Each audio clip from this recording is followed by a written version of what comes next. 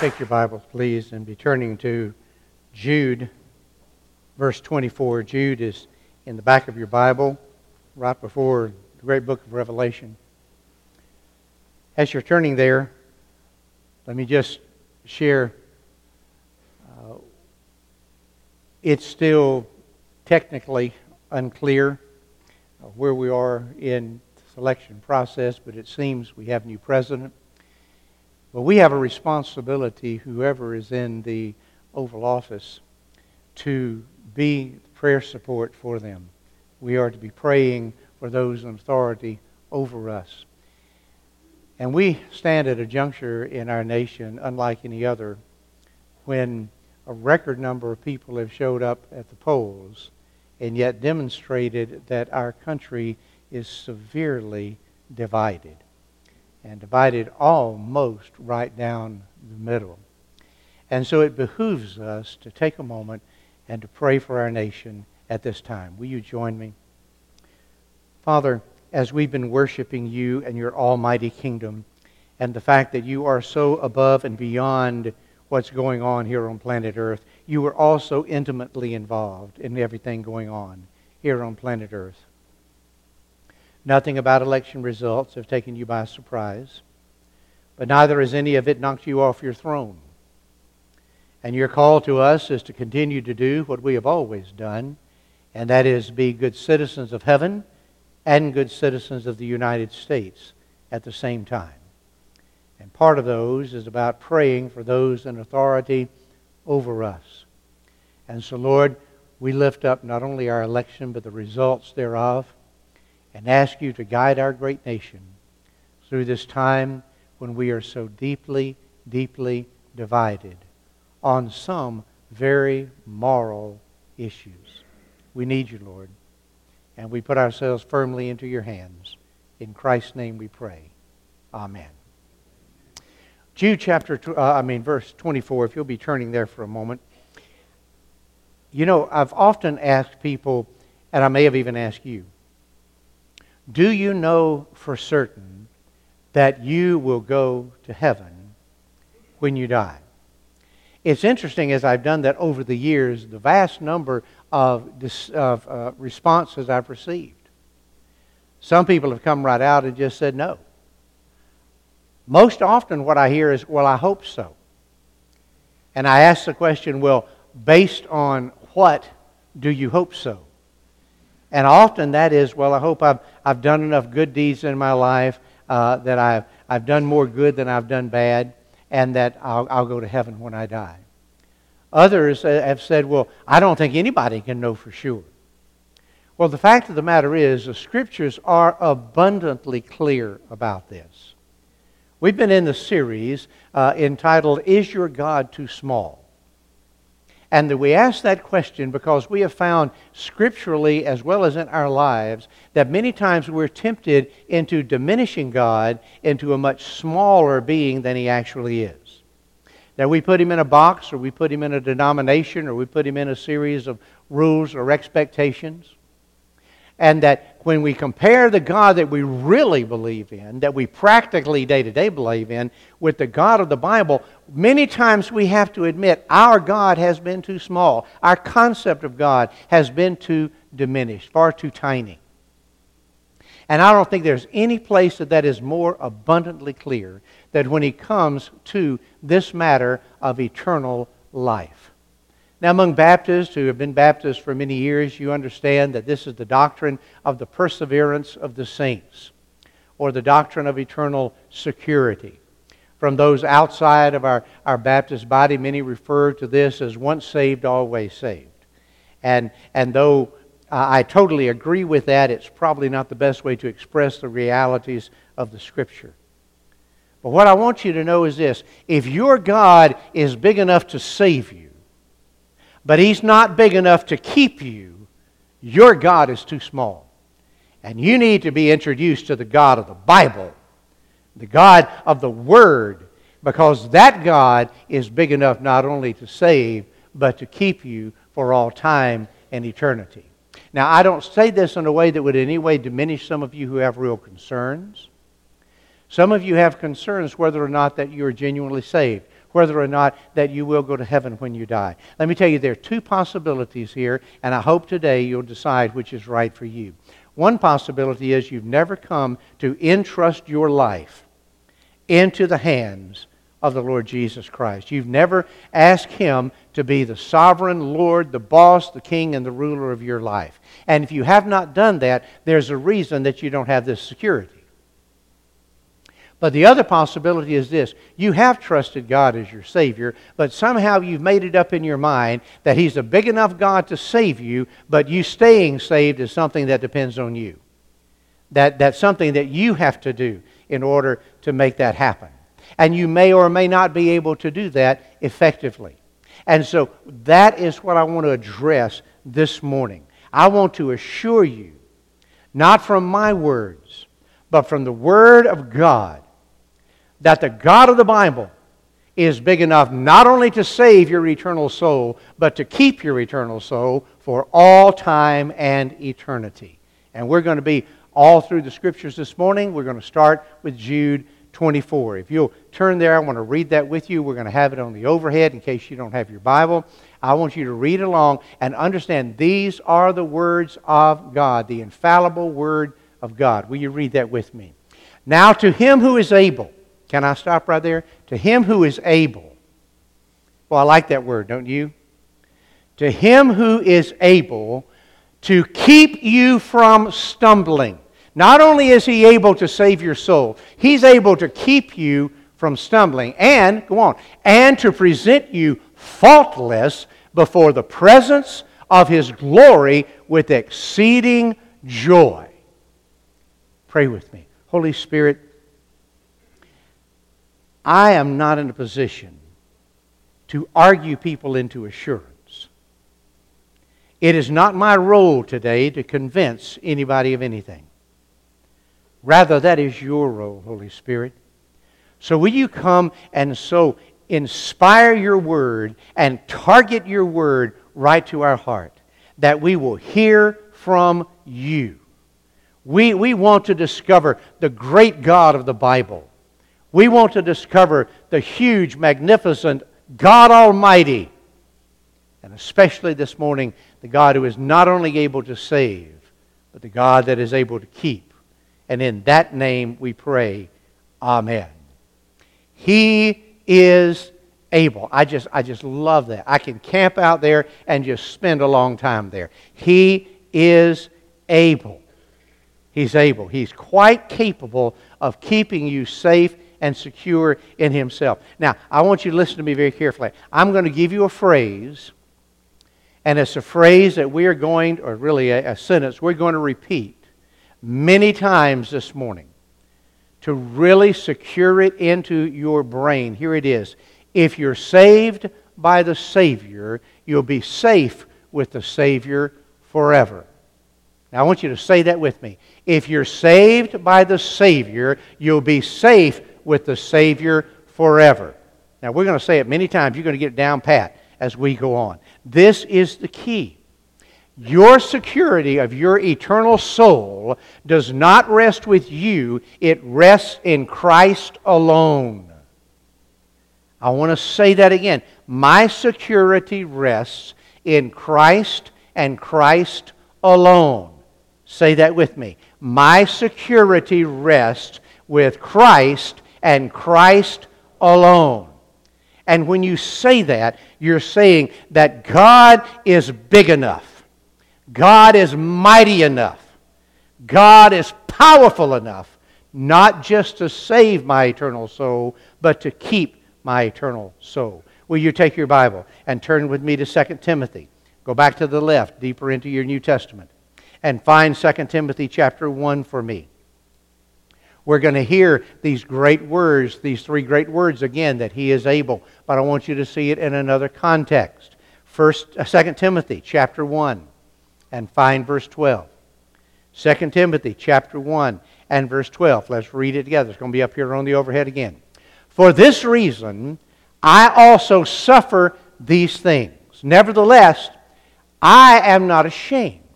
For I know whom I believe. Now, we sung that just a few moments ago. I love it when we get to sing our faith. I know whom I have believed. And I am persuaded, I'm convinced, that here it is, that He is able. Now what is it He's able to do? To keep what I've committed unto Him against that day. What have I committed to Him? I have committed my soul to Him. I have committed my spirit to Him. I have committed my life to Him. And what has He committed to me? He said, son, I not only know how to save you, I know how to keep you. And I want you to understand that. If you're saved by the Savior, you're safe with the Savior forever. Say that with me. If you're saved by the Savior, you'll be safe with the Savior forever. Let that minister deep into your soul. A tiny God can't do that for you. A tiny God may be able to save you, but He can't keep you. A tiny God will save you, but then it's up to you to keep yourself. It's up to you to be good. It's up to you to remain saved. And it all depends on you. But I want you to know the God of the Bible says, my salvation is secure in Christ and Christ alone. That's what I want you to hear, echoing through your brain. Now turn with me to 1 Peter. Go back to your right just a little bit. 1 Peter chapter 1. Again, we're going to find this concept. This is not just a few isolated verses. I could stand here and we could go to verse after verse after verse after verse, Old Testament, New Testament alike. Just enough, I want you to see the consistency of the infallible Word of God pushing this home. A tiny God cannot keep you, but the Almighty God can. That's what I want you to hear. 1 Peter chapter 1, find verse 3. 1 Peter chapter 1, find verse 3. Let's read this together, okay? Blessed be the God and Father of our Lord Jesus Christ, who, according to His abundant mercy, has begotten us again. That word really is, He has born again us. That don't sound right in English, but that's what it says in the Greek. He has born again us, okay, unto a living hope through the resurrection of Jesus Christ from the dead. Now look, to an inheritance. You and I have an inheritance. We've been saved for an inheritance. And let's look about that inheritance. It's incorruptible. It's undefiled. It does not fade away. And it is reserved in heaven. Now the comma's not in the right place right here. That comma needs to go after heaven. Okay?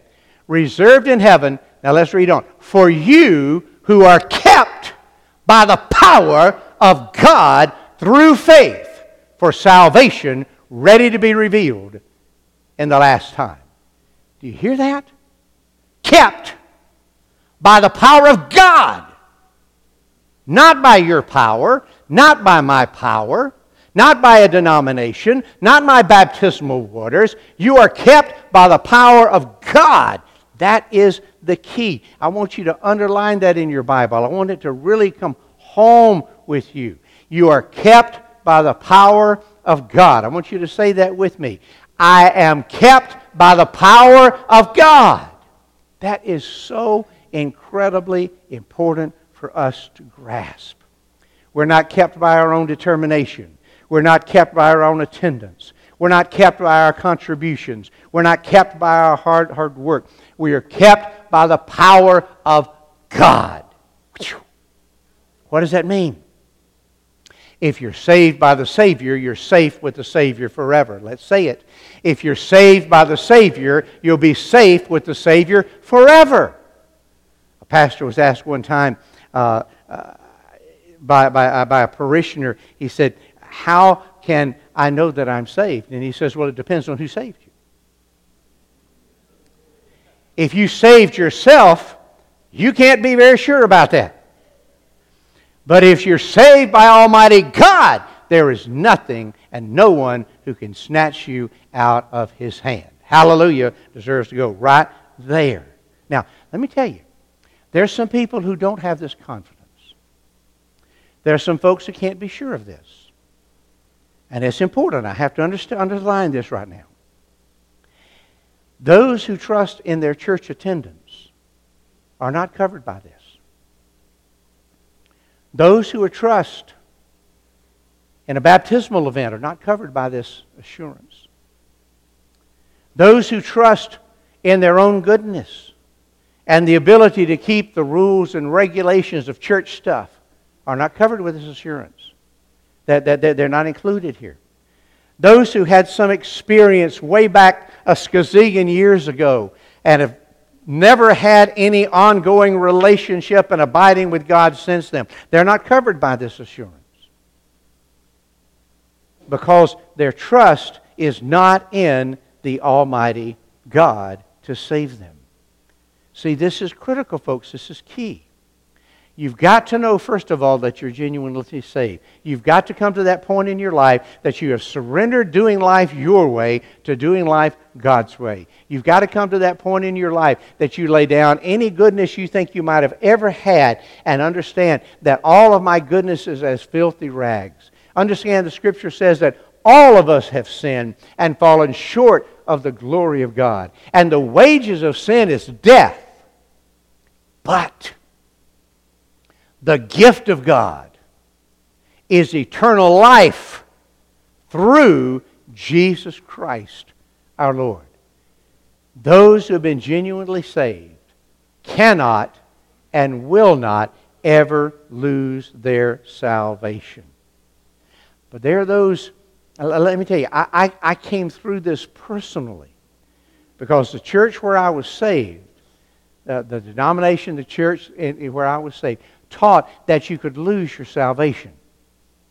They taught that you were saved, but especially if the Lord came back, and they were looking for Him to come back at any minute, if the Lord came back and found you telling a lie, if the Lord came back and found you wearing too much makeup, if the Lord came back and found you smoking a cigarette, this is out of my generation now when I was real young. You're damned. You've lost your salvation. And people would regularly, every week or 2 weeks or a month, come to the altar and get saved all over again. Because they felt they could lose their salvation. There's a huge danger in this, folks. If you can be saved and then lose it, how sure are you that you can get it back? And if you can get it back, how sure are you that you won't lose it again? You see what I'm saying? What kind of a salvation is that? What kind of security is that? None. None whatsoever. But that's not what the Bible you hold in your life teaches. There's a danger. It strips you of any certainty of eternal life whatsoever. It strips you of any assurance that you've been forgiven. It leads to fear, especially as you approach surgeries or calamities or death. It just takes all that assurance away. It tends to make us very legalistic. And you need to do these 10 things and not do these 10 things, and then you can be sure. It tends to take our focus off of Christ and puts the focus on ourselves and on what we can earn. It leads to despair, and many people just abandon the faith altogether. As I look back at a lot of my friends in those early days that many of us came to Christ together, a lot of those have just left the faith entirely because it all depended on their performance, and they couldn't perform to a high enough standard, and so they said, who needs this? Who needs this? No assurance, no confidence. It keeps you from growing because you think you have to just get saved over and over again. It makes the Christian life unstable. It's a roller coaster. You're up and down and up and down. You don't ever know when you're going to be up and stay up. To me, it takes the good news out of the gospel entirely. There just is no good news. But it's not what the Scripture teaches us whatsoever. The Scripture teaches us if you're saved by the Savior, you'll be safe with the Savior forever. Let me put a fine point on this. Our salvation rests in God and God alone. As a lost person, damned in my sins, I came totally unworthy to the throne of grace. Jesus Christ had died to take my sins upon Himself, and rose again that I might have His life.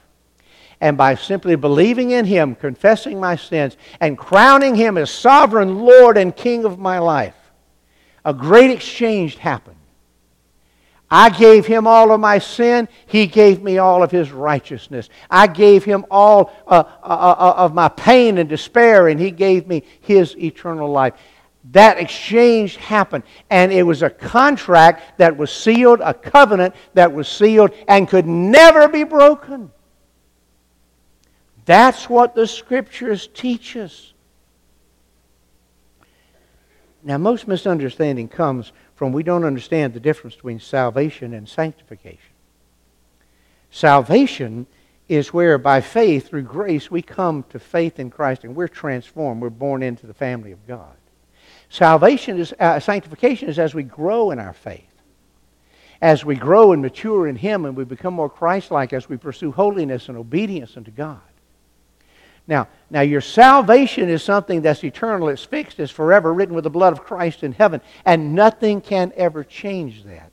But your sanctification is the cooperation that you have with Holy Spirit to abide in Christ, to live in His Word, to pray in faith, to fellowship with believers, to share and witness to the world, to be engaged in ministry.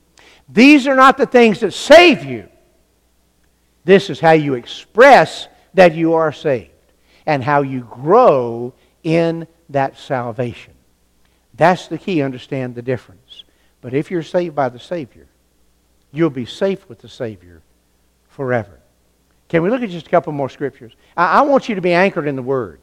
I don't want you to be anchored in what Brother Fred says. I want you to be anchored in the Word of God. Okay? Let's look at 1 John chapter 5. Go back again towards the back of your Bible. You were at Jude earlier. Back up just a couple of pages. You'll be in 1 John. 1 John chapter 5 and find verse 11. I want us to read that along, or read that together. We're going to read 3 or 4 more verses together and just let the echoing of Holy Spirit's words just keep pounding on the drum of this doctrine in our hearts. Let's read this together, okay?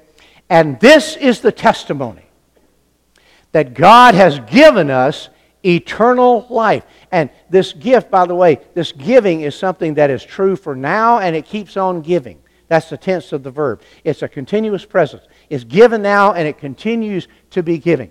Okay? Has given us eternal life. And this life is in His Son. In Christ. That's where the life comes from. And he who has the Son has life. And he who does not have the Son does not have life. Now look. Next verse.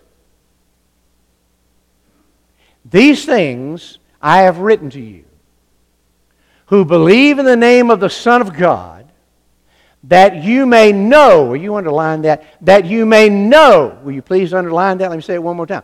That you may know that you have as your present and forever possession eternal life. Did you see that? That is key.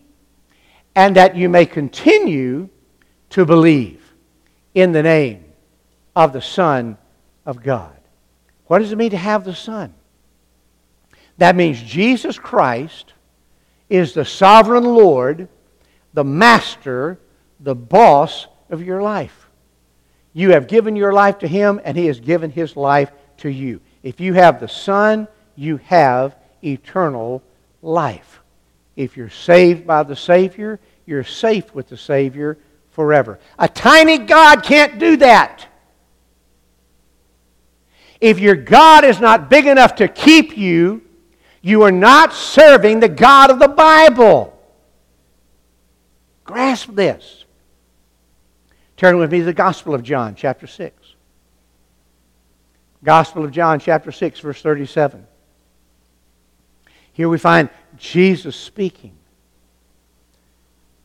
If you have difficulty accepting Paul's word for these things, have difficulty accepting John's word for these things, have difficulty accepting Peter's word about this, let's go to Christ.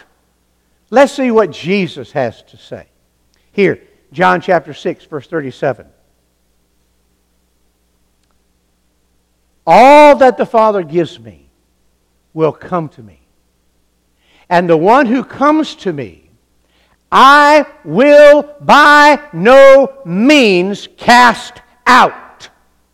You underline that? If God draws you to the Lord Jesus Christ and He receives you as your sovereign Lord, He will by no means, now or ever, cast you out. Let's read on a little further.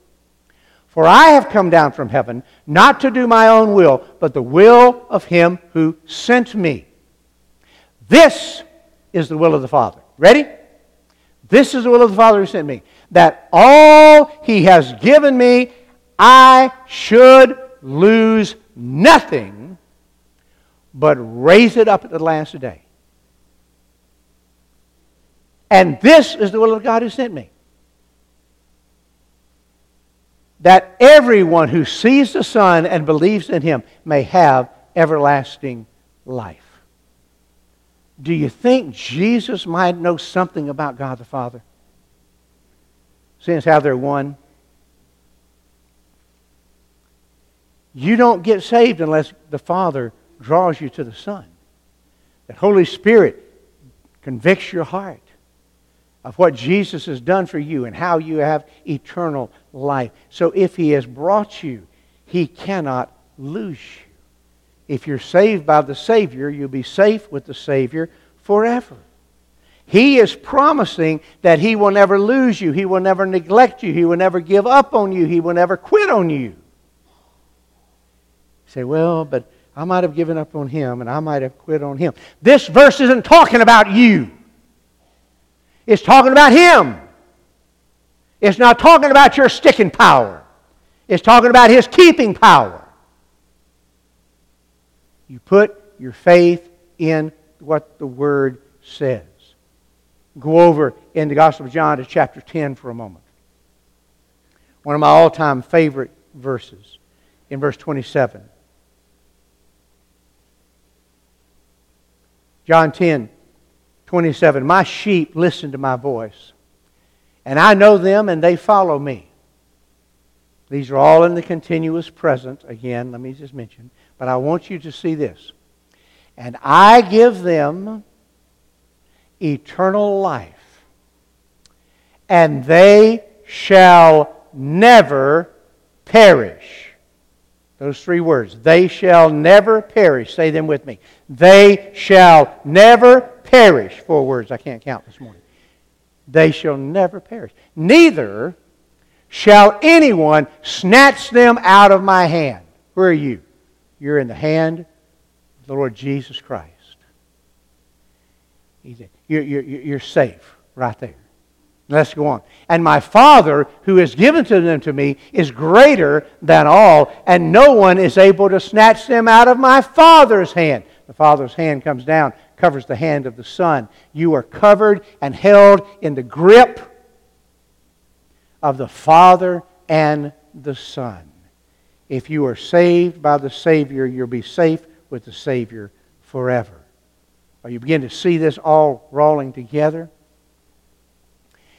It's the grip of God. It's the grip of God that saves you, not the grip of man. Just listen, I want to read a couple of other verses to you. John 17, Jesus is praying, and He says, now I will no longer be in this world, but these are in the world, and I come to you, Father. Father, keep those through your name that you have given me. Do you think the Father would answer the prayer of the Son? Yeah, absolutely He will. Let's go back to Paul for just a moment in Ephesians chapter 1 and verse 13. He says, in Him, meaning in Christ, in Him you also trusted. After you heard the word of truth, the gospel of your salvation. Now look what happens. In whom also, having believed, you were sealed by the Holy Spirit of promise. God the Father, God the Son got them in His hand, and Holy Spirit sealed you. In Him also, goes on to say, who is the guarantee of our inheritance until the redemption of the purchased possession to the praise of His glory. He seals you, and then He guarantees that you're going to get all the way to heaven. Holy Spirit is your seal and your guarantee. Philippians chapter 1 and verse 6, which has the heart of some of the songs we've sung earlier today. Paul writes, I am sure that God, who began a good work in you, will continue His work until it is finally finished on the day of our Lord Jesus Christ. Isn't that powerful? Isn't that amazing? One last passage, and then I'm done. Our time is quickly fleeting. Hebrews chapter 7. And I want you to look at this and have you turn that in your Bible for this one. Hebrews chapter 7. We're going to find verse 25. Hebrews 7 and verse 25. He's summing up an argument. That's what you find the word therefore. When you see the word therefore in the Bible, ask yourself the question, what's the therefore? And it's always for what precedes it. So you go back and you see there's the argument and here's the summation. He says, therefore, He is also able, there's that, He is again, He's able. He is able to save to the uttermost those who come to God through Him. I am saved to the uttermost. Say that with me. I am saved to the uttermost. When we're saved by the Savior, we're safe with the Savior forever. Are you hearing this? If your God is not big enough to keep you, you've been fooled into serving a tiny, diminutive God. God wants you to know, Lord God Almighty. He wants you to know that the God is not only capable of taking your sins to the cross and paying for them for all eternity and giving you His eternal life. Not only is He capable of that, what He gives He can secure. Now remember, this security is not for all people everywhere. It's only for those who have made Jesus Christ their personal Lord and Savior. It's only those people who have genuinely been saved. If you do not know for certain that you will go to heaven, one of two things is true. Either you've never come to that place in your life that you have surrendered your life to Jesus Christ. You've never come to that point that you have exchanged your life for His, your sins for His holiness, your damnation for His righteousness. You've never come to that point that you have said, Jesus Christ, I give you my life. I want you to be the absolute Lord and Master of who I am. If you haven't done that, these promises don't apply, but they can. Because you can make that decision in the next couple of moments. And I'm going to invite you to do that, and I'm going to show you how in just a few moments. Show you how to take the first step into eternal life. But the other possibility, if you don't have this confidence, is that you have been genuinely saved, but somehow you've been fooled. Somehow you've accepted a counterfeit deity. One who's able to save you, but the responsibility for your being saved lies upon yourself. I have to tell you, my dear brothers and sisters, you've bought into a God that's way too small. I want you to reach out and lay hold of the God of the Bible. The Almighty God who can not only save you, but can keep you. Time to do business with Him. Will you pray with me?